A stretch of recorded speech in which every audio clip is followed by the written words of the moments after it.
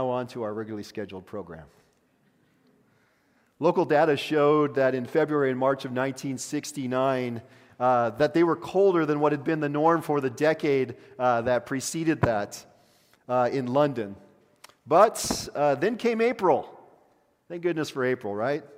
And with it, the sun. Not quite our experience, but with it, the sun. And this new month saw a new record high for sunlight hours, again, in and around London during the same decade span. And it was glorious, as you can imagine. But imagine what it would be like to be in London back then. If you were in that kind of gray and foggy and kind of cold. You don't have to imagine that, right? We call that last week. We call that right now, actually. The joy and delight, though, of course, of seeing the sun in that April shining once more, feeling its warmth on our body, just as much as it warms our heart. But we don't have to imagine. We don't have to imagine because we're Seattleites, but we don't have to imagine because a musician named George was inspired by the moment and wrote a song reflecting what it was like and what his experience was. You want to know what February and March in London were like in 1969? Well, George wrote, "It's been a long, cold, lonely winter," right? You want to know what the change and what that change felt like that came upon people when that April sun shone on them? Well, George writes, "Smiles returning to the faces." And I'm sure a great many of these faces, now all aglow, burst into a chorus of their own, much the way that George sang. Here comes the sun, do-do-do-do. Of course, hey, I'm getting to that part. Of course, it leaves but one thing for George. Of course, George Harrison, the Beatles, who wrote that song, that he writes, "It's all right. It's all right." We've heard that one, right? You've heard that song? Right? You know that one? Well, that is quite a song for our own day. As we come to this Palm Sunday, and I actually put in my notes, Palm Sunday, do. Here comes the sun, S-O-N. And though we might enjoy today's backstory with all kinds of soundtracks, we might put with this story all kinds of songs that might come to our imagination and in our ears, maybe in our own knowledge or on our own playlists. Some might be light and airy like that Beatles song, right? Here comes the sun. But the music of that first Palm Sunday not only signals that it's all right, but will actually shake the community. And I dare say here that it still shakes communities even in our own day and age. That first Palm Sunday, that ancient one, the crowd that was gathered was comprised of people. It's important for us to hear who that crowd was, that they were people that had been pushed around like socio-political pawns for generations. They'd been under the thumb of various leaders, and as they were parading into Jerusalem with Jesus, they come with shouts of jubilation, and they're shouting and filling the air with song. It's a celebratory entourage that's looking at the end of that time of oppression. Today, their cause will be advanced, unlike yesterday. Their foe will be vanquished, and their wrongs will be righted. That's what they're hoping for, in short. And as they come, they're hoping that that long, cold, lonely winter is about to end. Of course, John Lennon, another Beatle, once observed that the Beatles had become, in his lifetime, more popular than Jesus. They weren't on the first century playlist. There's no Beatles songs then. Instead, we learn in verse 9 that the crowd is singing, and they're quite shouting it quite really here, "Hosanna to the Son of David. Blessed is the one who comes in the name of the Lord. Hosanna in the highest heaven." And what they're shouting and singing here is Psalm 118. What are they shouting when they shout that song? Well, here's what they're saying. Hosanna. Save us. Rescue us. Deliver us. Of course, over time, this phrase that's used here is joined with the Son of David, but its usage had changed over time. And Jesus is saving King, of course, here, and his long-awaited messianic rescuer. But the change here is that it became more of a song of exaltation, less of a prayer of expectation here. So they're exalting Jesus into a very particular status with these words. But as they look at Jesus, they see him as the new king. The line that seems to have functioned in that way of honoring, there is something in there. There's something for us to take note. It's one of these things that we might see in our own lives where we might give expression or words to something that's bigger than what we imagined, where we might actually say something that has deeper meanings than what we intended it to say. We spoke outside of ourselves in some ways, but the words are powerful, and I think that's what's going on here. They say, "Blessed is the one who comes in the name of the Lord." This man, this Jesus, comes as God's representative to accomplish God's purposes. And again, as we know the rest of the story of Holy Week, there's something bigger that's going on here that they might not be ready to imagine quite fully. Of course, they fill it out at the end with Hosanna in the highest heavens. In other words, let this cheer, let this song, let this jubilation, let it fill the air everywhere. Let this song go out to all the places. That's the excitement that's there. Exuberant, expectant, and shouted by a formidable crowd. Of course, with preparations underway for the coming Passover holiday, the city has all kinds of pilgrims that are streaming in, and this group is part of those pilgrims who are coming in the city to join the observance here. They're coming from all over. They're coming from all around. And the atmosphere that day must have been absolutely electric, with people expressing zeal and national and ethnic pride, being Jewish and coming together with their brothers and their sisters. They must have hit a fever pitch. The expectations running even higher as this song's being sung. And the scene of pilgrims might be important for us to note here. These are out-of-towners. They're coming in from the countryside. They're coming from all over. And they're heralding this rabbi as they stream into the city. Well, that would be threatening to you if you lived in the city. If you had a different way of looking at things. It'd be socially disruptive. And we know it was. Some, of course, here might remember Jesus Christ Superstar. You remember Jesus Christ Superstar? Anybody watch it recently? Anybody watch Jesus Christ Superstar in the last 48 hours? Anybody now planning to watch it in the next 48 hours? Remember that line where the authorities, they sing with the same Palm Sunday celebration, "Tell the rabble to be quiet. We anticipate a riot. This common crowd is much too loud. Tell the mob who sing your song that they are fools and they are wrong. They are a curse. They should disperse." But also notice what the text says in this chapter. It says in verse 46, the chief priests and the Pharisees wanted to arrest Jesus, but they feared the crowds because they regarded him as a prophet. They fear the crowds. Jesus here, of course, is on a crash course with the religious and civic authorities of his day. But what's really going to happen here is two kingdoms are about to collide. And we know when two things collide, there's a large smash, a crash, a shaking of things. Sociologists studying the response of powerful people and groups in time of disaster would probably look at this situation and what these leaders are about to conspire to do as another example of what they call elite panic. Those in power assuming that in the moment of turmoil and vulnerability that the masses aim to topple hierarchy and social order, that mobs will form, and when they do, they'll be calling for heads. And so leadership, what they do in this elite panic, and it's very predictable, in order to counter this, they employ command and control techniques. So arresting Jesus would be one such technique. Decapitate the movement is what they're trying to do here to quell the disruption. That, of course, doesn't always go the way that we hope or even plan. And, of course, we know this in the church's history with that popular line, "The blood of martyrs, the seed of the church," that in those efforts to stamp things out, it causes them to grow even larger and bigger and deeper. But make no mistake, this is a disruptive scene. This collision between kingdoms is also a collision of the expectations of those who are in the surrounding area and those who live in the city.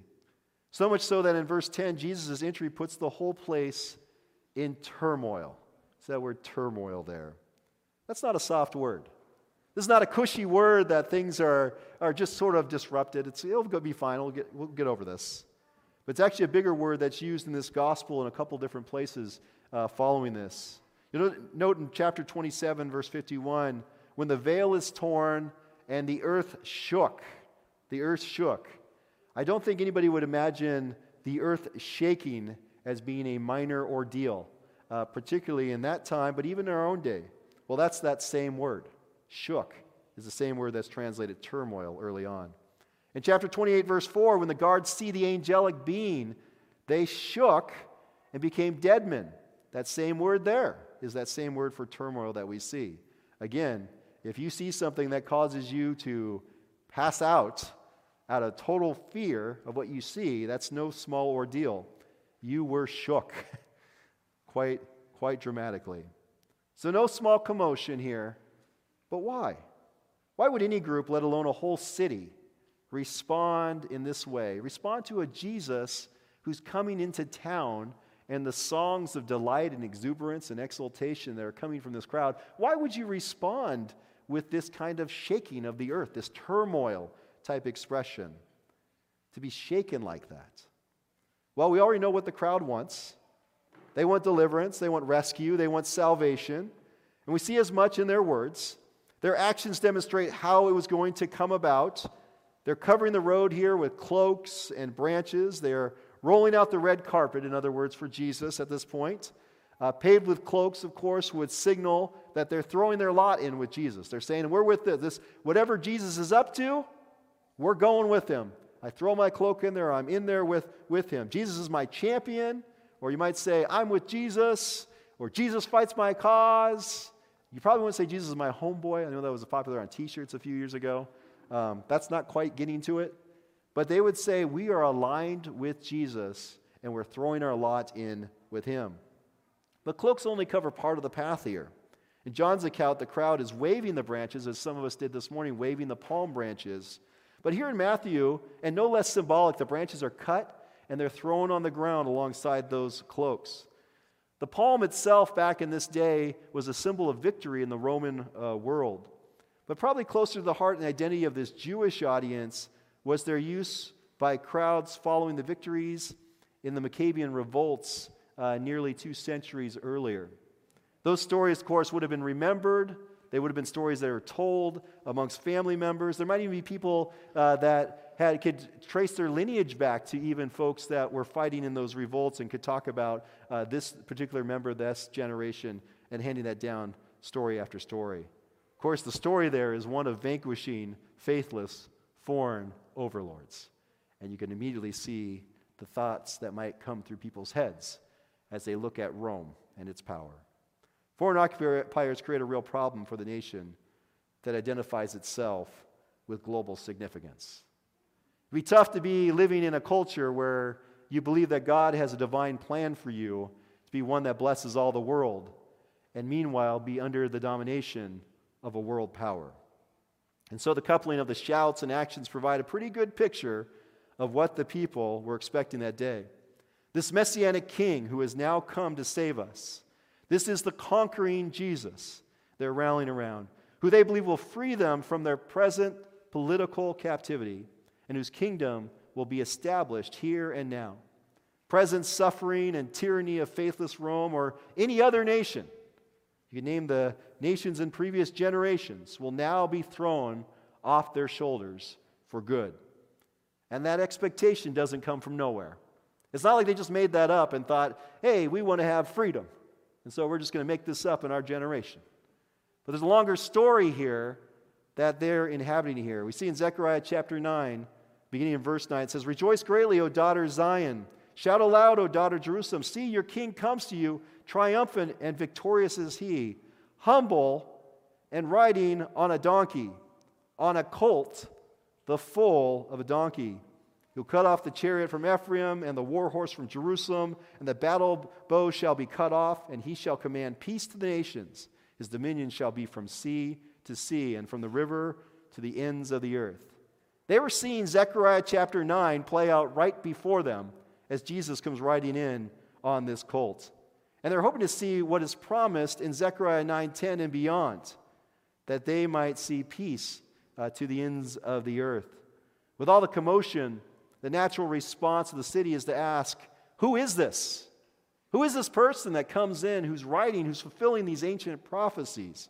And the question that will be answered by the crowd in verse 11, but also a question we as readers are to continue to ask. Who is this? Who is this one that rides? Henry Hart Millman's hymn, Ride On in Majesty, is a popular Palm Sunday hymn written in 1827. It speaks to that first Palm Sunday, and it begins with these words, and words that we might expect in the first verse. He wrote, Ride on in majesty. Hark, all the tribes Hosanna cry. O Savior meek, pursue your road with palms and scattered garments strode. But the second verse of this particular psalm and those that follow take a different tone. If you have a chance this week, I encourage you to go out and look at the words, but I want to draw our attention particularly to another vantage point that shows up in the third verse of that hymn. And at that point, he says, this is what's observed about Jesus' entry that first Palm Sunday by an altogether different crowd. The hymn says, Ride on in majesty. The angel armies of the sky look down with sad and wondering eyes to see the approaching sacrifice. Though they could feel the colliding kingdoms, I dare imagine that no one amongst the many in that ancient audience, in that first century group that was gathered, saw this approaching sacrifice. But by week's end, the hosannas that are sung will be overshadowed by another crowd. That other crowd might be more considered a local crowd. That here they are calling for Jesus' execution. What then follows is the response from the earthly kingdom to that heavenly kingdom that's come into the community. Illegal trial, unjust abuses, open mockings, suffering and death in the most despicable of ways, humiliation, and shameful ways expressed that are unimaginable. In short, the threat of death as a flex of power.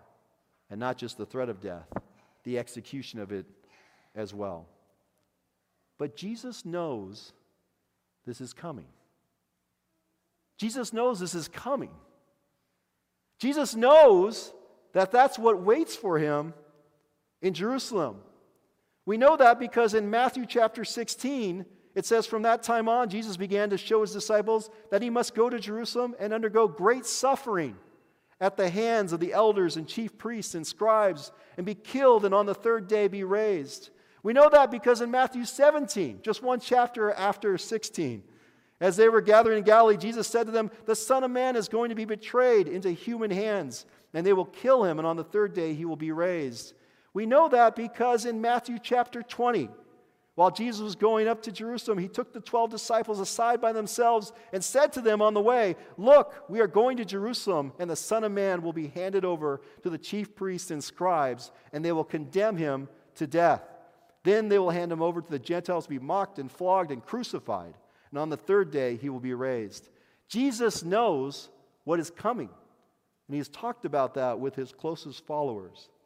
And even in the clash of kingdoms, even in the clash of these two kingdoms, Jesus is still in control. Jesus sees what lies ahead, and Jesus still rode on. Well, what do we do with that? What do we do with that information? With that story? I was thinking this past week about all the many names that we experience when we see church congregations these days. You're like, Jimmy, that's a weird way to go with that story. But I remember driving through a town in Montana and seeing just block after block of churches with kind of creative names. You know, Thirst Church, Worship Before Lunch Church, whatever the names are. But I haven't seen very many churches that have taken on Quo Vadis as their name. There is one that holds that name. It's a church in Italy, and Michelle Chronister writes about her visit to the ancient Quo Vadis church in Italy. Of course, that translates Where are you going? Is what that translates to. The church draws its name, of course, from an apocryphal story related to the martyrdom of Peter. And I wonder if in that martyrdom story is what we do with this story. I wonder if we become that church as we continue to commemorate and celebrate Palm Sunday, but even as we commemorate what comes up here in Holy Week, that we ask the same question, where are you going? In the story, Peter flees persecution in Rome. And on his way out of town, he encounters Jesus walking the same road, but going the opposite direction. So Peter's afraid of the persecution going on in Rome, so he's running out of town. But as he goes down the road, he sees Jesus come in the opposite direction, is how the story goes. In surprise, Peter asks Jesus, where are you going? Where are you going? And Jesus' answer to him, again in that apocryphal story, I'm going to Rome to be crucified again. I'm going to Rome to be crucified again. Well, as the story goes, Peter follows Jesus to the city where he then faces his own martyrdom. Now, this is not said here to encourage you to pursue martyrdom. All right? That's not why I'm saying this story. I think that this is something more that's embraced when it comes as opposed to something that we chase after. But the question here is an important one for us. Where are you going? To ask Jesus that question, where are you going? It's a question I think marks us throughout this week and throughout these different stories. Where is Jesus going? Indeed, there are two kingdoms that exist, and perhaps we might create even more kingdoms, but fundamentally there are two kingdoms, and those kingdoms exist in collision course. We might call the one a kingdom of fears and demands, the kingdom of this world. The one that is punished by death, uses death as a punishment, but also death lurks there in the backdrop of our stories, convincing us to engage in all kinds of things that don't necessarily lead to good.